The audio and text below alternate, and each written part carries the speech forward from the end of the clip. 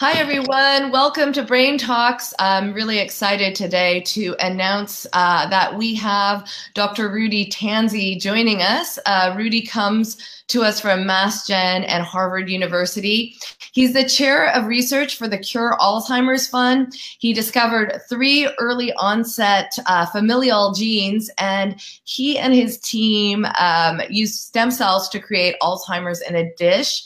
Most recently, he discovered how beta amyloid may play a role in the brain's immune system, and he has co-authored several books with Deepak Chopra, most recently, The Healing Self. Rudy, thank you so much for joining us. Oh, you're very welcome. It's a pleasure. Happy to be here. So it took me a while to read. You've certainly been in this field, I think, north of 35 years now, and a lot of people know about your work.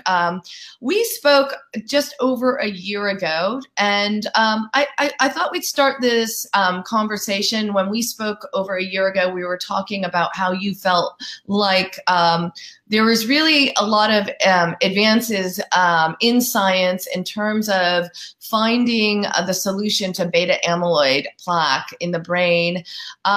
Let's just pick it up from there. And what do you think is the biggest advancement we've had in research over the past year? Well, just for a little bit of background, going back over 100 years ago, it was Dr. Alzheimer himself who first described the plaques and the tangles, the plaques being, the debris that litters the outside of nerve cells and the tangles form inside. And he was the first to say, looks like it's causing dementia. In that case, it was a female with early onset Alzheimer's. But it wasn't, for decades, we really didn't know how everything had worked, how amyloid works and plaques and tangles, how are they involved in the disease. And in the 80s and 90s, when we discovered the first Alzheimer's genes, including the amyloid gene, I named it amyloid precursor protein, APP. It's still the biggest drug target in industry for Alzheimer's. We still didn't know if amyloid caused the disease because we put these genes in mice and they would get amyloid and eventually have some issues, but they didn't get the tangles. There was a disconnect. And it wasn't until we invented these just a few years ago, Du-Hyeon Kim and our group invented what we call Alzheimer's in a dish. This was a Cure Alzheimer's Fund Foundation effort. And we could take mini human brain organoids, grow them in a petri dish, put the Alzheimer's genes in them, and then we see when they made plaques, after that you got the tangles. And if you stop the plaques, you stop the tangles. So that was the first real proof of concept, only a few years ago, that yes, get out of mice, do it in a human brain organoid, and yes, plaques cause tangles. And then from there you get what's called neuroinflammation, and then eventually dementia. And more recently, we've been asking, well, why do we get plaques in the brain at all? I mean, the reason in the past was, oh, they just accumulate with age, but we have an answer maybe to why we get plaques as well now.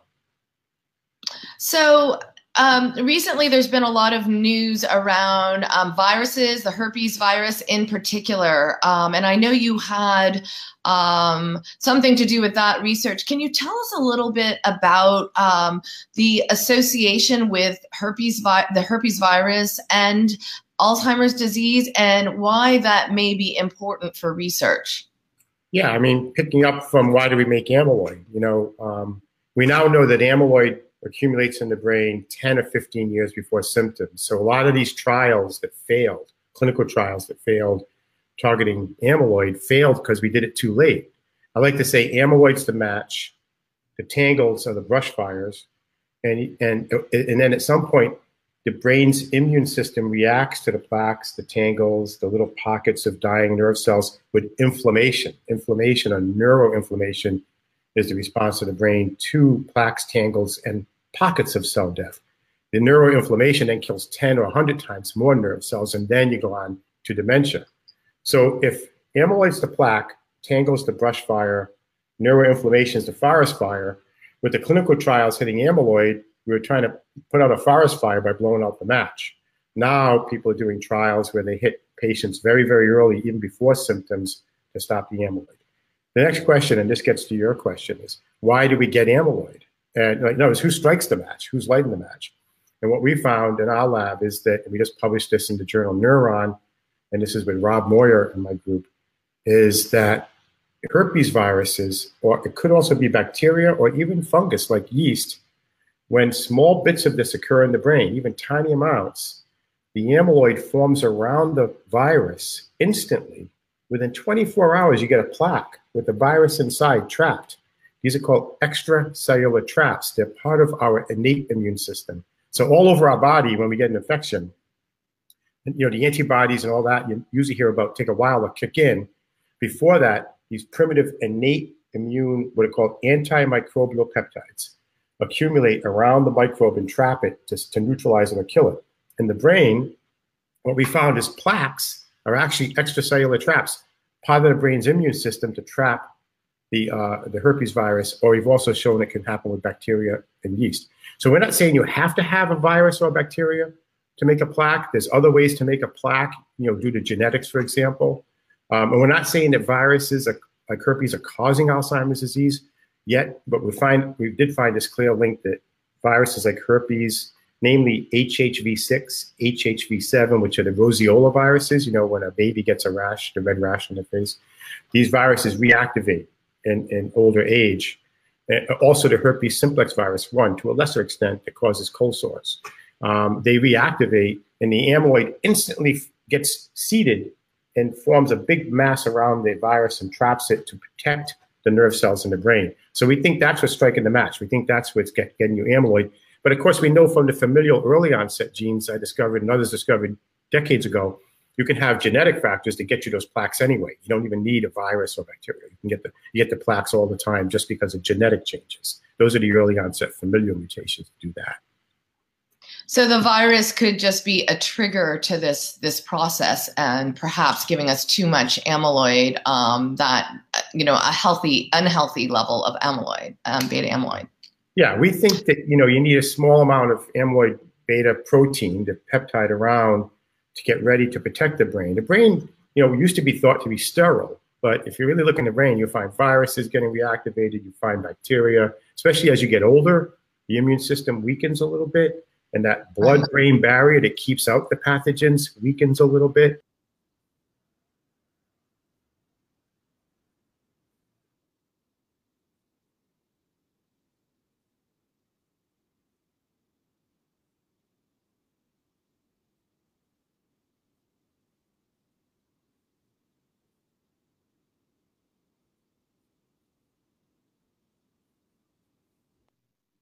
Oh dear, I think we've lost him. Oh, you're back. We lost you for a second, Rudy. Sorry. Yeah, no, I saw that. No, the brain has this very primitive immune system. It's at about the same level as an oyster or a horseshoe crab, which says if there's any type of infection, it makes this little protein, amyloid beta protein, and it binds to the microbe, it traps it, and neutralizes it. That, we think, is one of the triggers for Alzheimer's, as plaques go to tangles and neuroinflammation. Right. So we're getting questions in on this topic. So one of these questions are saying, like, some people live with plaques without symptoms of Alzheimer's, right? So what does the latest research say about why those people may be protected? Yeah, that's a great question. And I was going to get into that, so I'm glad someone asked. We study what are called resilient brains. So they're not very common, but once in a while you get someone who passes at 80 or 90, they were cognitively fine, no dementia. You look in their brain and you might see tons of plaques. And many times in these resilient brains, as we call them, you see plaques and tangles, levels of plaques and tangles that say this should have been an Alzheimer's patient. Why weren't they? And what you can see is somehow their nerve cells didn't die. And what you always see in these cases of resilient brains, plaques and tangles, no dementia, you see the same thing, and it's no neuroinflammation. The brain's immune system stayed chilled out, so to speak. The brain's immune system did not react to those plaques and tangles and pockets of ensuing cell death with an inflammatory response. And because of that, you didn't kill the exponentially more, 10 times, 100 times more nerve cells that plaques and tangles kill, and you stave off dementia. So that's really good news, because it says technically we can live with lots of plaques and tangles, and if the brain's immune system doesn't react against that with neuroinflammation, where these cells called glial cells, which are usually housekeepers, get all worked up and say, oh, we have to protect the brain. Nerve cells are dying. There must be something wrong. It must be an attack, an infection. And the same little cells that are used, these like scrubby bubbles, housekeepers cleaning the brain, cleaning the plaque, especially at night when you sleep, become soldiers. They shoot out these free radicals that kill nerve cells. They're trying to just clean out the area, but the friendly fire, the collateral damage, kills more nerve cells than the plaques and tangles. Some people just don't have that immune response to the plaques and tangles. They get protected from Alzheimer's despite the presence of the plaque and tangles. So isn't that why some researchers have become skeptical of the beta amyloid hypothesis and how plaques are related? You know, if you do have people with a lot of plaques and tangles in their brain, could it be possible that, in fact, maybe we're looking in the wrong place? Yeah, I mean, that was an interpretation that was debated for decades, because in the mice, remember in the mice, we put in these mutations that guaranteed early onset Alzheimer's by 60 years old, these terrible mutations in the amyloid precursor protein gene, the presenilin genes that we co-discovered in 1995. And these genes all have in common one thing: even the ApoE risk factor for late onset, the most common risk factor, all four of the first genes have in common that you get more amyloid in the brain. But in the mice, when you put those genes in, they got amyloid, but they didn't get the tangles and they didn't get real Alzheimer's. But now we can rest this debate. Just if folks who still think that, read our Nature paper in 2014 that says in the brain organoids, human brain organoids, if you have plaques, tangles follow. If you stop the plaques, you stop the tangles. And we also now know that plaques come very early. So I think most people who really read the literature, who really take time to read the scientific papers and keep up, will not argue with the amyloid hypothesis. The ones who maybe just read about, controversy in the Wall Street Journal might argue about it. But most scientists have now come to agreement. And the thing is, to get the disease, plaques and tangles have to go to neuroinflammation, or you don't get symptoms. That's why you can have these rare cases, very rare cases, of plaques and tangles with no dementia, because the inflammation didn't pop in. And we actually found genetic factors. We discovered the first Alzheimer's gene that causes neuroinflammation, CD33. Then another one, TREM2. And those genes control the neuroinflammation in response to the plaques and tangles. Some people have protective mutations in those genes. So despite plaques and tangles, they don't get the neuroinflammation response and they remain symptom-free. So I think we can explain all this now without controversy. Well, why not then just take an anti-inflammatory for the rest of your life? And if you, with the presumption that if you don't have inflammation, you're not going to get this disease. Because anti-inflammatories like ibuprofen, et cetera, don't work very well in the brain. Some of them don't get into the brain. And the thing is that the neuroinflammation in the brain is very different than the inflammation when you cut your knee. So it's different types of cells involved. In our body, we talk about T cells and macrophages. In the brain, it's mainly these two cell types, microglia. Glia in Greek means glue, because we used to think these little cells glued the nerve cells together. We now know the microglial cells and what are called the astrocytes, kind of the worker bees, the housekeepers, the nurturers in the brain for the nerve cells. And they're usually nurturing, but when they think something's wrong, meaning they smell nerve cells dying, even a few here and there from tangles and plaques, they kick in and say, wipe out the area. That's neuroinflammation. To quell that, you can't just use a simple steroid or non-steroidal anti-inflammatory like ibuprofen. So since we discovered the genes that control it, now we're doing screens, and we've actually found drugs that control that neuroinflammatory process. One of them is actually even in a phase 3 clinical trial right now, and we have great hope for it. It's a repurposed drug that's been reformulated by the company that I've been involved with called AZ Therapies, and their phase 3 trial is going. And so far in the interim analyses, things are looking optimistic. We'll see what happens. So how long before we know the results of that particular drug? Well, the trial wouldn't read out for another year or so, probably even out to 2020. But sometimes companies can do what are called interim analyses. If things are looking like you look, even though the data is blinded, you can see if some of the patients are getting worse and some are getting better, because remember, you have a placebo. So you always look for separation. You want to see some patients going in different directions. And that gives you hope that, hey, maybe there's something going on, even though you don't know who's on drug or who's a placebo. So, the company, I chair the scientific advisory board. For conflict of interest purposes, I do have equity in the company. I want to be transparent about that. But, they could decide to do an interim. There's many things you can do along the way to even take a sneak peek and see if things are going well. And that's really going to be up to them. Okay, now I want to segue into lifestyle factors. Obviously, it's what a lot of us who have been impacted by Alzheimer's disease care about.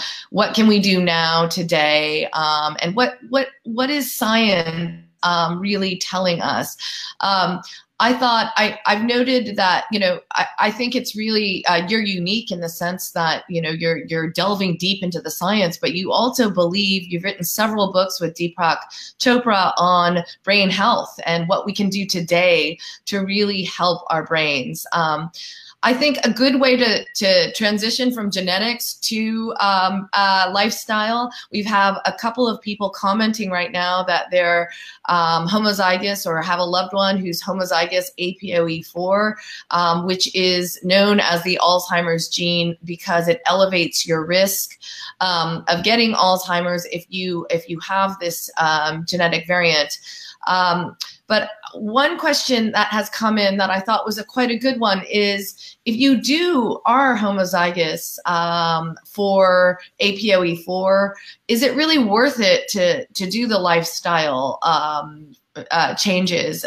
Will they work? Yes, it's worth it. And here's the thing. These rare mutations in the early onset genes that we found, like amyloid precursor protein, APP, presenilins, those mutations guarantee the disease by 60 years old. And actually, my colleagues and I are working on a drug to stop those that hopefully will go into phase 1 trials next year. But the most common Alzheimer's gene is APOE or APOE4. And if you have 1 or 2 copies of E4, your risk is increased, but you're not guaranteed to get the disease. Only a small percent of mutations in Alzheimer's are guaranteed to give you disease. With APOE4, I would say not only is it worth it, it's obligatory to do everything you can with your lifestyle to stave off the disease. We also know that APOE4 has to work together with other genes. We now know 35 other genes, 35 other Alzheimer's genes that work together with APOE to determine your risk once you inherit an E4 or not. So the genetics is much more sophisticated than it was years ago. That's been a big breakthrough. I run the Cure Alzheimer's Fund Alzheimer's Genome Project. And now beyond APOE and the first 3 familial early onset genes, we're looking at like 36 genes that show validated association. So there's much more than APOE4, and E4 is not insurmountable. So that's why we provide, in the books I wrote with Deepak Chopra, all 3 books, Super Brain, Super Genes, and the newest one, The Healing Self, we provide lifestyle guidelines to help maintain brain health, stave off the disease. And I should say, we also started a new center at Mass General, the McCants Center. Henry McCants is the chair of the Cure Alzheimer's Fund board, co-chair, and he has now provided the support to start a new center called the McCants Center for Brain Health, where we're strictly studying what can we do in our lifestyle to keep our brains healthy, promote brain health, preserve brain health, and stave off diseases like Alzheimer's. So we're actually doing the hardcore science on these lifestyle changes that we can talk about.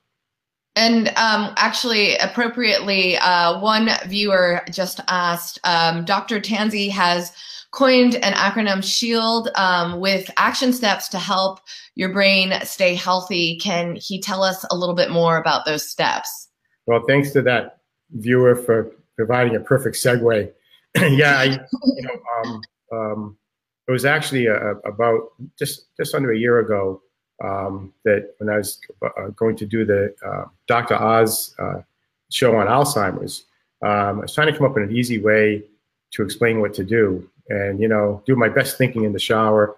I actually keep one of these little pads called water notes or something. You can actually take notes in the shower on a pad and it doesn't, erase.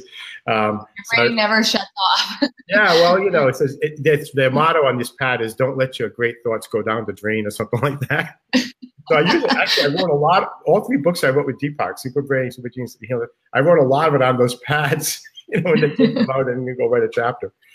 But anyway, I came up with this idea of shield your brain, because I was thinking about what are the different things you have to do that we wrote about in the books. And in fact, my next book, which I'll be doing solo without Deepak, will most likely be on the shield. We'll expound on the shield acronym. So shield, S stands for sleep. And it's never been more important to get 8 hours of sleep. And you don't have to get 8 hours of consistent sleep, right? What you want to do is go into a dream cycle like REM. And when you come out, you go into the deepest sleep, which is called slow wave sleep. That's when the scrubby bubbles hit. That's when your brain. The janitors of our brain clean out our brains. Is that that's the time, right? Yeah, the microglia eat up the debris. Some of the debris gets forced out of the brain into the spinal fluid. So I like to call that post-dream slow wave sleep mental floss. It's when you clean your brain. So you have to allow yourself to sleep enough during the day to go in and out of enough dream cycles so that you go into that rinse cycle several times. So if you only slept 5 or 6 hours, right, then just take an hour-long nap or another hour-long nap. Just get so that you at least get into a dream cycle and then to the slow wave sleep before you wake up, and try to get 8 hours of that a day. It's the best way to clean out your brain. And if you don't do that, you will accumulate more debris, and that will cause more inflammation. So, sleep has never been more important. So I do want to interject here, because sleep is a topic we all talk about because we all don't get enough of it, including yours truly. But I think it's important to emphasize that it has to be natural sleep, right? We shouldn't be popping Ambiens and consider that sleep, because I've been told that a sleeping pill is not going to set off the same process in your brain as just falling asleep naturally. Well, so I get this question all the time, right? If I take Ambien or a sleep aid, will I still get this benefit?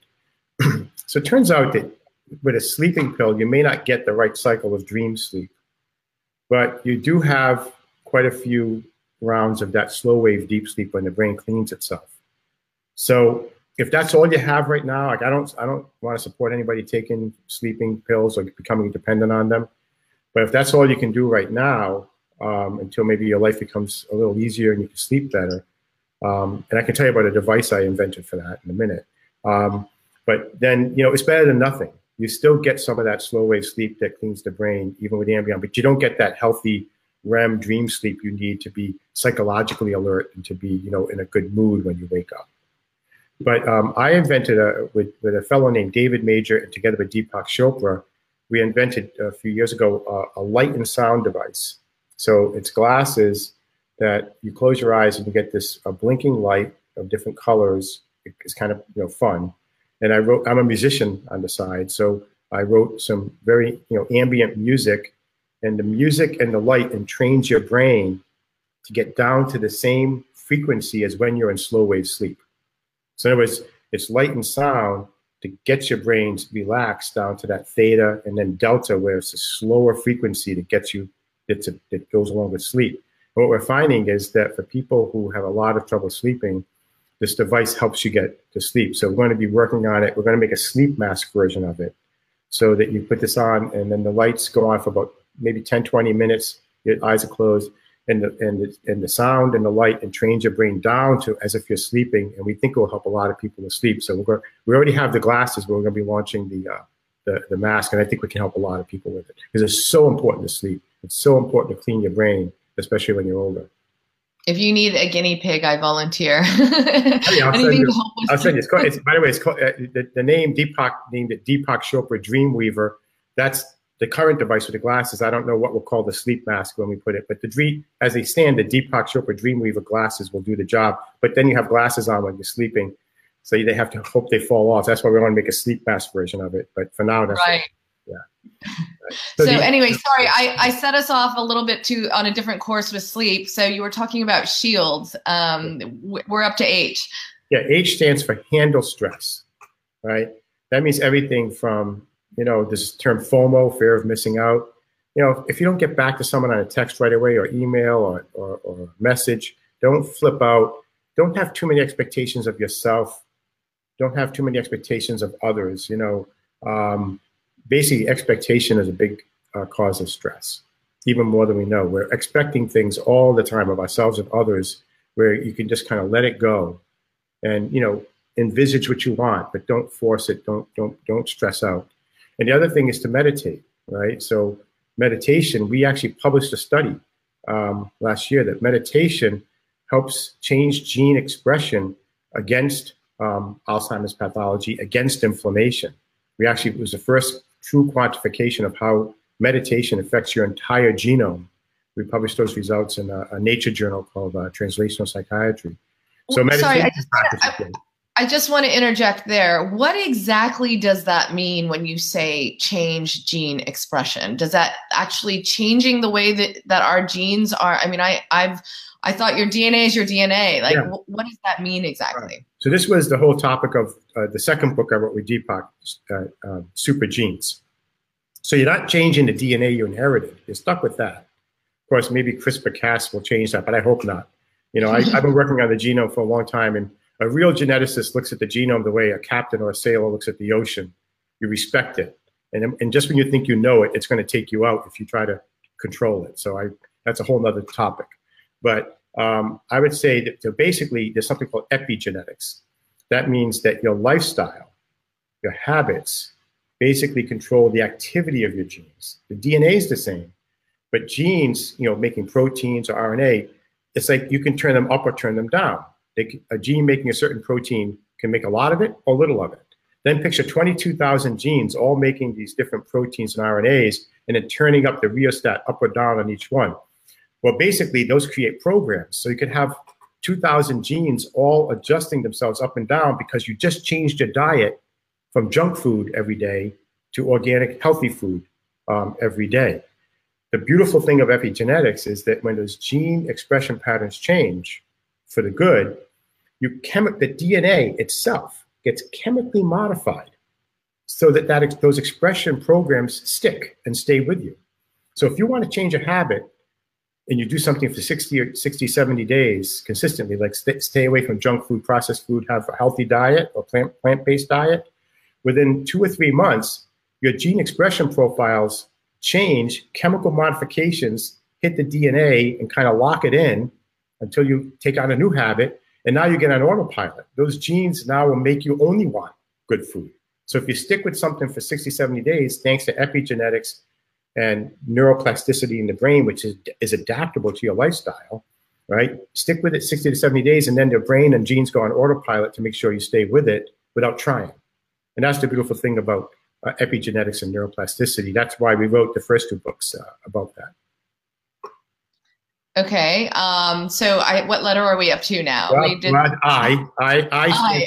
I stands for interaction. So that's what your viewers are doing now, interacting, staying social, going out of your way to see family and friends. The brain is a very social organ. It likes to, it needs to know it's connected to the hive. Right now, connectivity has never been higher than with media like this. But, you know, the double-edged sword of media can cause stress as well, like we were discussing. But interacting, staying social, people who are lonely are at higher risk for Alzheimer's. Not living alone. If you're living alone and you're happy about it and you interact with people when you wish, that's fine. If you're living alone and stressing out about it, that's loneliness, that's a risk factor. But social engagement is very impossible. That's why I is interaction. E, you can probably guess. E is exercise. So yes. We have a new paper through Cure Alzheimer's Fund funding coming out in the very high journal Science in a couple of months, where we show how exercise actually causes the birth of new nerve cells in the hippocampus. Hippocampus is the short-term memory area that gets inundated and attacked in Alzheimer's. And we showed that if you grow new nerve cells in the hippocampus induced by exercise, then we could make Alzheimer's mice who are cognitively impaired better, that the new nerve cells help the brain. So it's kind of like growing your own stem cells without having to, you know, inject stem cells into the brain, which we still can't do very well yet, right? This is just exercise. And we figured out the mechanism by which exercise does that. And so we're trying to pharmacologically mimic that now. We actually figured out in the paper how to pharmacologically mimic the effects of exercise in causing new nerve cells to be born in the brain.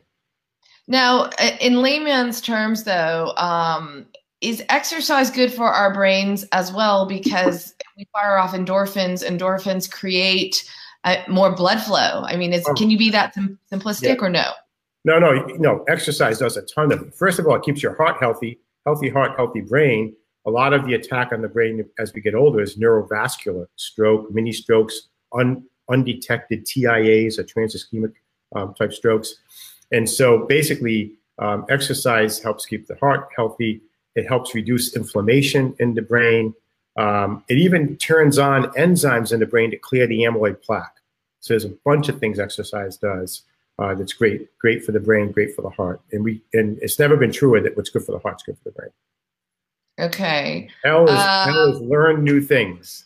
Yes. So what we're doing right now is we're learning new things. So our viewers right now are protected, unless we're putting them to sleep, and then they're still protected. So, but learning new things, when you make new synapses, so you have 100 billion neurons in your brain, trillions of connections, or synapses as they're called, that make the neural network. And every time you experience something new, your neural network is changing. That's called neuroplasticity. Well, in Alzheimer's, plaques, tangles, inflammation, cell death, the bottom line is what correlates most with dementia and Alzheimer's disease is the loss of synapses. That's the bottom line. Everything leads in the end to loss of synapses. And so the more synapses you make in life, the more you can lose before you have issues, right? So we tell people, think all the time, especially as you get older, about your synaptic reserve. When you learn new things, you make new synapses. You strengthen the synapses and pathways you already have. Why? Because learning is always based on association. Anything new has to be connected to what you already knew. So you make new synapses and connect them with the old synapses you already had and strengthen those and make new ones. So that synaptic reserve will serve you. I tell people, when you're going to retire, don't just think about financial reserve, think about synaptic reserve so you can enjoy your money as well. So, and I have to tell you, I have to add, since I've been delving so much into Alzheimer's and watching the disease with my mom, I decided my 11-year-old has a piano teacher who comes to the house once a week. And I thought, you know what, why not? I'm going to try learning piano. And I have to tell you that, I'm right-handed. And so my right hand had more natural memory, and I'd have to train my brain on my left hand because it just was not natural. And after playing for a few months, I noticed that my left hand was almost taking on a life of its own, without me having to just stare at my left hand and really think about my left hand. And then I thought, maybe this is what science is trying to tell us, that something's happening in my brain where I'm retraining my brain and retraining, what's not natural to me, the left side, or what controls the left side, to act in a different way. And that has to be good for your brain. Yeah, absolutely. That's a great example. I mean, I play piano and I play keyboards professionally on the side, mostly recording in the studio. And to this day, even though I've been playing since I was a kid, just the other day on piano, I was noticing my left hand was doing new things. I like to play jazz, and it was doing new things. And even though I've been playing piano for decades and play every day, I still have my left hand doing something new, just last week. And sometimes it's just great to have both sides of the brain firing. And what you see in older folks is where you see by MRI, functional MRI, the most connectivity between left brain and right brain. Where there's more connectivity, folks tend to age better and have better brain health. That's why in Super Brain, the first book I wrote with Deepak, we talked about this idea that learning new things and just doing anything new, like even just forcing yourself to brush your teeth with your left hand rather than your right hand in the morning, or putting on your pants with the other leg first, or as you go into work, take a different commute a different way, even if you're using GPS, or instead of taking the train, take something else. So I mean, the idea is every time you have something new and learn something new, the brain loves it. That's what really nurtures the brain. You combine that with exercise.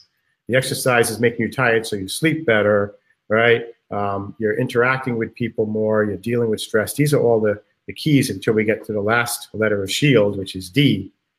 Diet. Yes, diet. And diet is also immensely important. I mean, you are what you eat, and I think we've seen for heart health and brain health, there's nothing better than a plant-based diet. And I know that there are trendy books out there to say that we should just be eating, tons of red meat like cavemen did. And I remind people that we died at 25 years old back then when people ate paleo diets. But, there's all kinds of trendy diets. But you know what? The Mediterraneans have been doing it right for thousands of years. The Mediterranean diet is better than anything. So I'm personally vegetarian, so I get my protein from other sources. But, Mediterranean diet says cut out the red meat, more fish, olive oil with some butter, but lots of plant-based, lots of nuts, right? Lots of fiber. Despite Tom Brady, who I respect a lot, you can eat tomatoes. Tomatoes are good for you. They're not bad. Mushrooms are very good for you. So I think that just look up everything you can find on what a Mediterranean diet is. And in epidemiology studies, nothing's been shown better than a Mediterranean diet. And then along the lines of diet, there's also supplements. And, as you know, there's a lot of stuff out there, brain supplements. And frankly, most of it is not scientifically tested. Most brain pills, they try to shove 40 ingredients in one pill this big. And even if some of those ingredients are good for you, there's no way in a pill that big that with 40 ingredients, you have enough of any one of them to do anything. So you're basically paying $50 to $100 a month for nothing. But there are some of them that are concentrating on one ingredient that can be good. So in our Alzheimer's in a Dish, we screened for natural products that might hit the plaques and tangles and the neuroinflammation. And so there are a few supplements and ingredients that I do suggest to family and friends. I say check with your doctor before you take them that I think can be helpful. Things like cat's claw, which is a vine from Peru. I started a company with a friend, Alan Snow. It's a supplement called Percepta at perceptabrain.com. And this is cat's claw from Peru mixed with oolong tea. The cat's claw helps hit the plaques and tangles and helps quell the neuroinflammation in our dish. And then the oolong tea is meant to be an antioxidant to stop the free radicals from inflammation. So that's good. There's also a lot of people taking nicotinamide riboside, which is also called Niagen, Niagen. There's a company called Chromadex that makes something called True Niagen, which is just nicotinamide riboside. And what that does, it adds cellular energy. So if a cell has enough energy, it's less likely to make a tangle. Like that's been shown. If a microglial cell that's normally good in the brain, housekeeping and cleaning up amyloid, has enough energy, it's less likely to become inflammatory and start killing nerve cells. So this nicotinamide riboside, or the True Niagen, ups the cellular energy. So I personally take those two. The third one is the old Ayurvedic, ashwagandha. ASHWAGANDHA, ashwagandha. And that has been shown to help get plaque out of the brain, export the plaque out of your brain. That can make some people sleepy, so people generally take that one at night, just in case in the beginning it makes you sleepy. And ashwagandha has to come from the root. And so I use the ashwagandha that comes from a company called Douglas Labs. And so I share this information with family and friends. I share it with our local football team, the Patriots, to help keep those brains healthy. And, in our Center for Brain Health, we want to start doing trials on these things, see if we can stave off Alzheimer's, promote brain health, looking at different biomarkers with supplements like this. So there's very few that I actually believe in terms of supplements. Most of them are, unfortunately, snake oil, but there are a few that can really help you.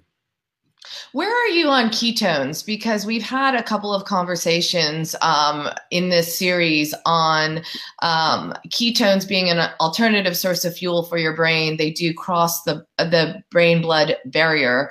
And I know more research needs to go into it. But I would say, if you look at how our brains work, glucose being the main fuel for our brain, an alternative source of fuel, supplementing ketones, could there be validity in that hypothesis?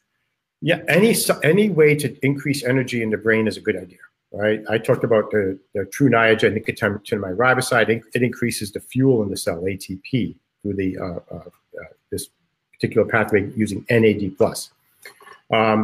Glucose. You get stories where someone has a dad with Alzheimer's and they eat an ice cream cone and they they chirp up for a while and feel better. There's more energy to the brain, but you don't want to have too much sugar, right? So the anaerobic pathway for energy is using things like coconut oil and MCTs, medium chain triglycerides, or ketones.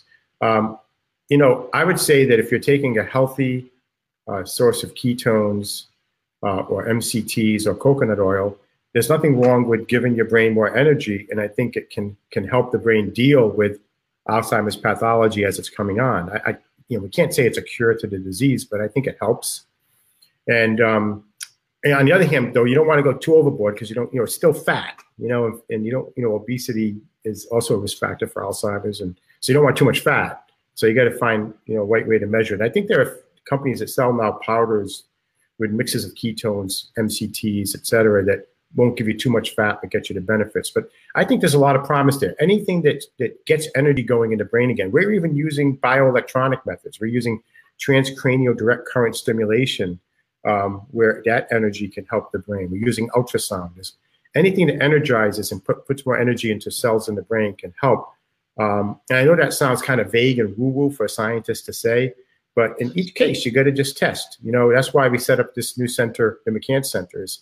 Let's just do the test. Let's see what, you know, something like ketones or coconut oil will actually do those actual trials so we can speak with more, you know, authority and reliability about it. But there's promise there, I think.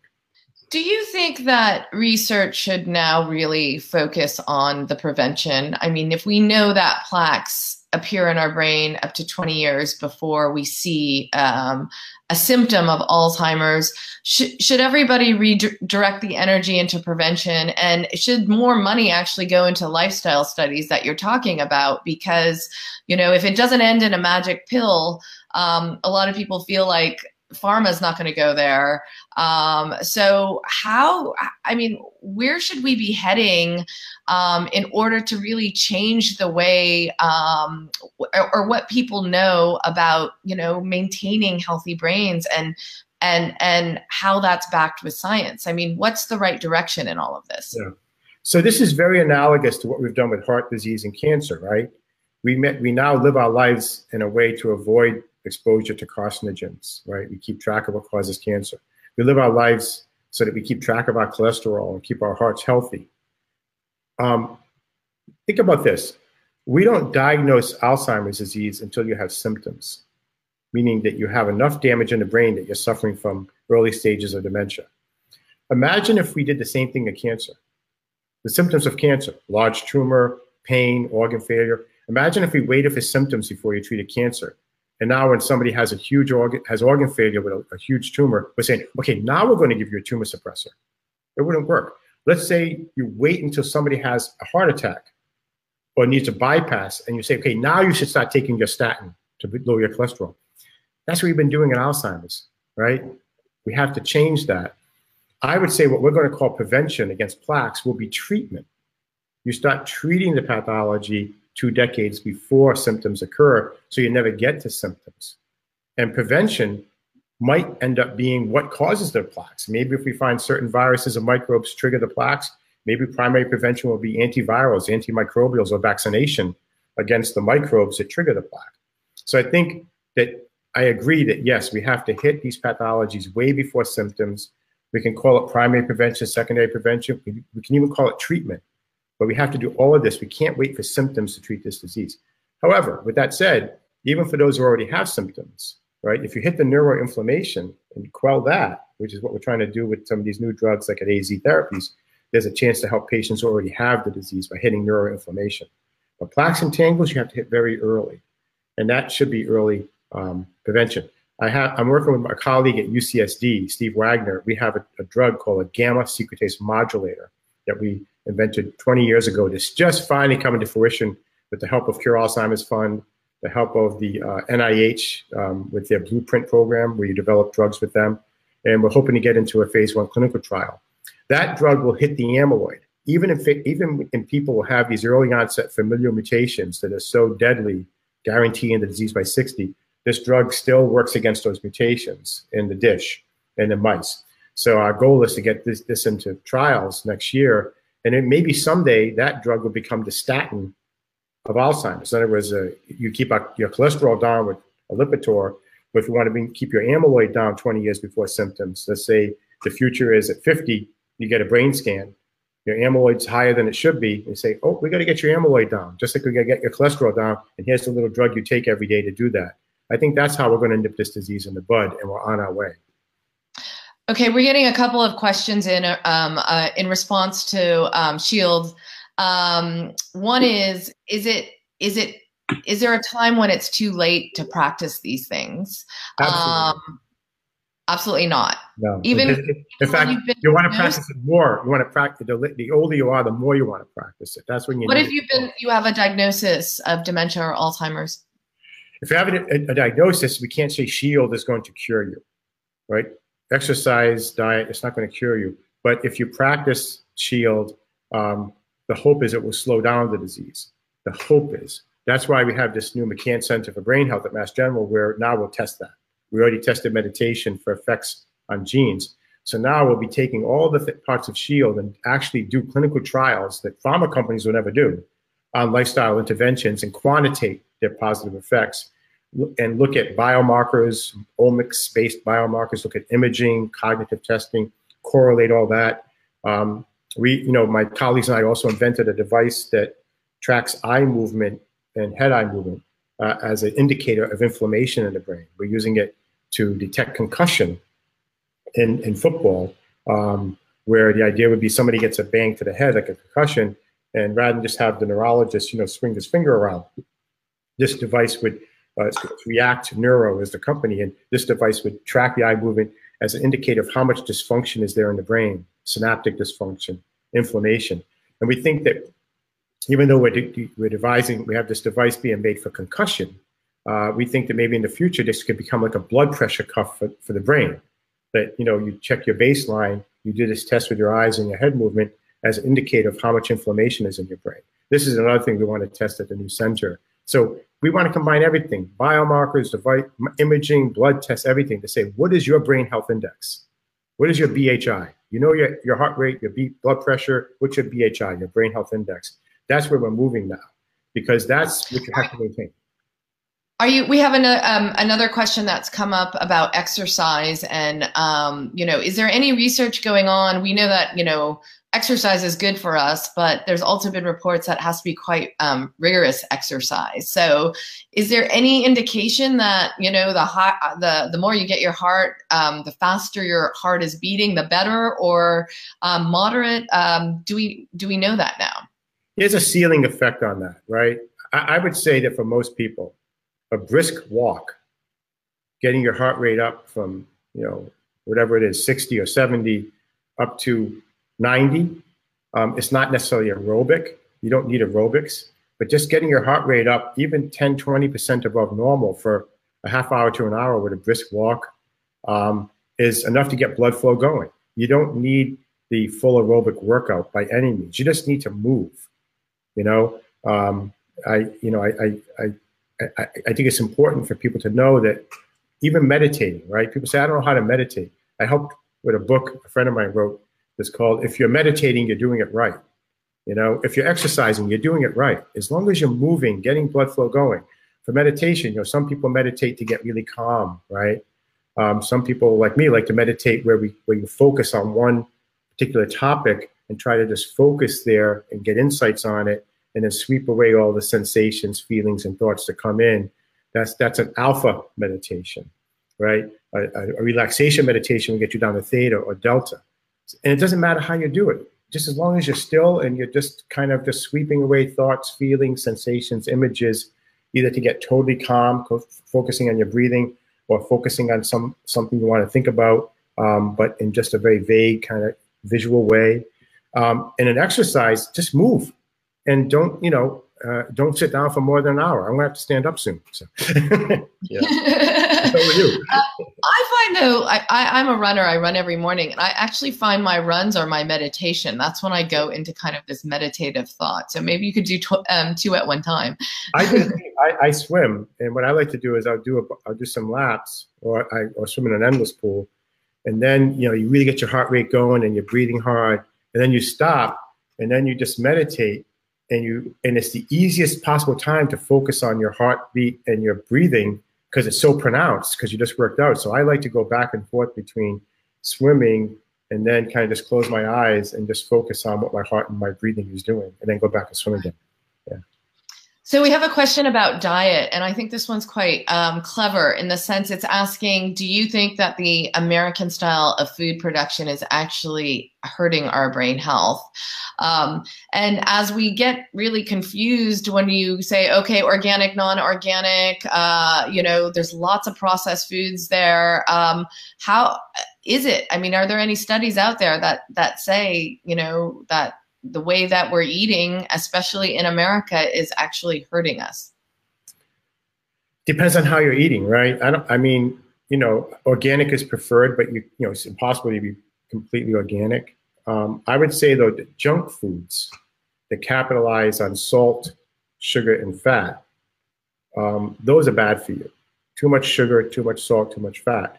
And the thing is, we crave salt, sugar, fat because, 20, 30,000 years ago, that's what kept us alive. You needed sugar for energy, right? You needed salt because you're running all the time and to get homeostatic balance. And you needed fat to get ready for the winter, right? So evolutionarily, our brainstem, our primitive brain is saying fat, sugar, salt, go, go, go, get it. Eat the Big Mac, right? But it's bad for you.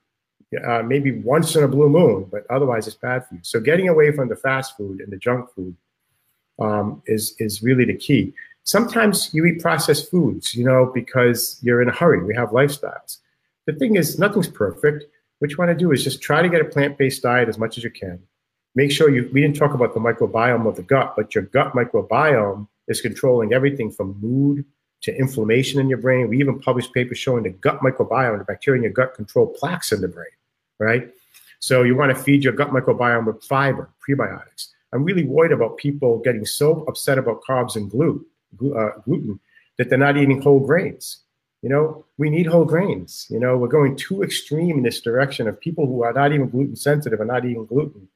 Well, it's fine, but you have to have some whole grains and some fiber. That's what your bacteria want in your gut.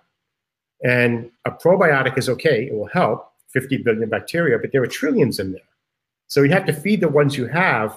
That's more important than just taking a probiotic. And that means whole grains and fiber. So don't completely wipe out carbs and gluten and all that. Just, do it moderately. Stay away from the highly processed foods. Some of the junk foods that you buy in wrappers actually are made of petroleum products, polyethylene glycol and stuff like that. So stay as natural as you can. But I think there are many things in our food chain that are toxic and can kill us. And we're not going to get rid of them.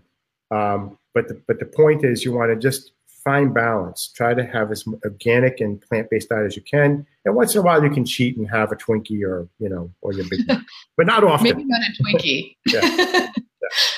I know I wouldn't have a Big Mac. I've been vegetarian since college and I love it. So and what you're highlighting, talking about all of these different lifestyle changes that we can make, is really the relation between one system and another. So your gut to your brain, heart to your brain. Are we studying enough about the interaction between these systems as to understand, unraveling more about Alzheimer's disease? Yeah, in fact, the new book I just wrote with Deepak Chopra, The Healing Self, is all about that. It's all about, we emphasize that the word heal comes from the word whole. So to heal is to be whole. The word holy and the word heal comes from the same root of the word whole, being whole. So we talk about integrating with self-awareness, mind, body, brain, spirit, and taking time to be mindful and self-aware of what is your brain doing right now? What sensations is it bringing? What feelings, which thoughts, right? Focus on your breathing, focus on your heart, integrate body and mind together. That anytime you take the time to find that wholeness, you're promoting the healing self. That's the idea behind that. And now more and more we're seeing, how does the brain and heart work together? How does the gut microbiome and the enteric nervous system of the gut interact with the nervous system of the brain? And it's amazing what we find out. We find out that some bacteria actually make neurotransmitters that go to the brain through the gut-brain axis. We find that certain bacteria can affect how many plaques you have, that certain bacteria affect inflammation in the brain. So keeping your gut healthy, the D and shield, the diet part, the gut microbiome is a big part of that. So taking a probiotic is great, but you have to also read about prebiotics. Prebiotics are probably more important than probiotics, and that means feeding those bacteria with the right foods, high fiber foods, and roughage and that type of thing. But frankly, when I go to the health food store and I look at even just the probiotics section, I'm so confused. I mean, there's probiotics for everything with like 200 gazillion whatevers in them, and you're like, well, which one is the right one for me? I mean, how do people get this information? When I'm at the store and I see 100 different probiotics, how do I know which one is the right one? We don't know. We don't know. I mean, I take Ultraflora 50 billion because I looked at the bacteria in it and they match well with the beneficial bacteria. But I don't know if there's another one. Ultraflora 50 billion. Yeah, I don't know, but you know what? It's still nothing compared to feeding yourself well. The probiotic is frosting on the cake. The cake is eating the prebiotics, right? In Super Genes and in the Healing Self, in both books, we go into utter detail on diet of what you need to feed your microbiome, exactly what's the prebiotic diet. So we did a lot of research on what diets will actually feed your microbiome. What's an anti-inflammatory diet? Chronic inflammation is what causes, in the end, all your problems. Whether it's heart disease, cancer, Alzheimer's, inflammation in the end is the executioner, the killer. So anti-inflammatory diets are very important. More important than the probiotic you take. And I also worry some of the new probiotics are using bacteria we don't even know much about. And so I worry about whether some of them might not even be safe, or not. So it's a very unregulated area. Is there more research going into it, though? Absolutely. That's part of, again, this Center for Brain Health, McCann Center for Brain Health. We're going to be testing, and we have a large consortium project going on right now with other collaborators looking at the microbiome of the gut and comparing that to what types of bacteria you see in the brain when you're young, middle-aged, old, or with Alzheimer's. So this is, of course, based on autopsies of brains of different aged people who passed. And then comparing that to what's the average microbiome you see in the gut. And we're actually seeing you can get beneficial bacteria from the gut in the brain. How they get there, I don't know. So this is wide open area we know very little about, but this is what we're exploring it very vigorously these days. Okay, and I want to thank you. We've had a whole hour with Dr. Rudy Tanzi. I'm so grateful. Key takeaway really is it's never too early to start maintaining your brain health. There are a lot of things that we can do to really help our brains. It takes a lot of time and focus, of course, from piano to exercise to taking the right supplements. But, it is important. I think which is a key takeaway. And Rudy, we want to thank you so much for sharing your thoughts. You obviously are involved in a lot, and we look forward to really keeping tabs on some of the lifestyle studies that you're doing, just staying in touch. And it was great. Thank you so much. I like the fact you said it's never too early, but I would, as we emphasized earlier, it's never too late as well. So absolutely. And I'm sure a lot of people in our community will appreciate that. So thank you so much. And be rest assured that Being Patient is going to stay on top of a lot of these studies and report on them and get the information out there. So thank you so much for the work that you're doing. You're very welcome. And thank you for having me. That was a fast hour. Okay, great. Take care. Thank you.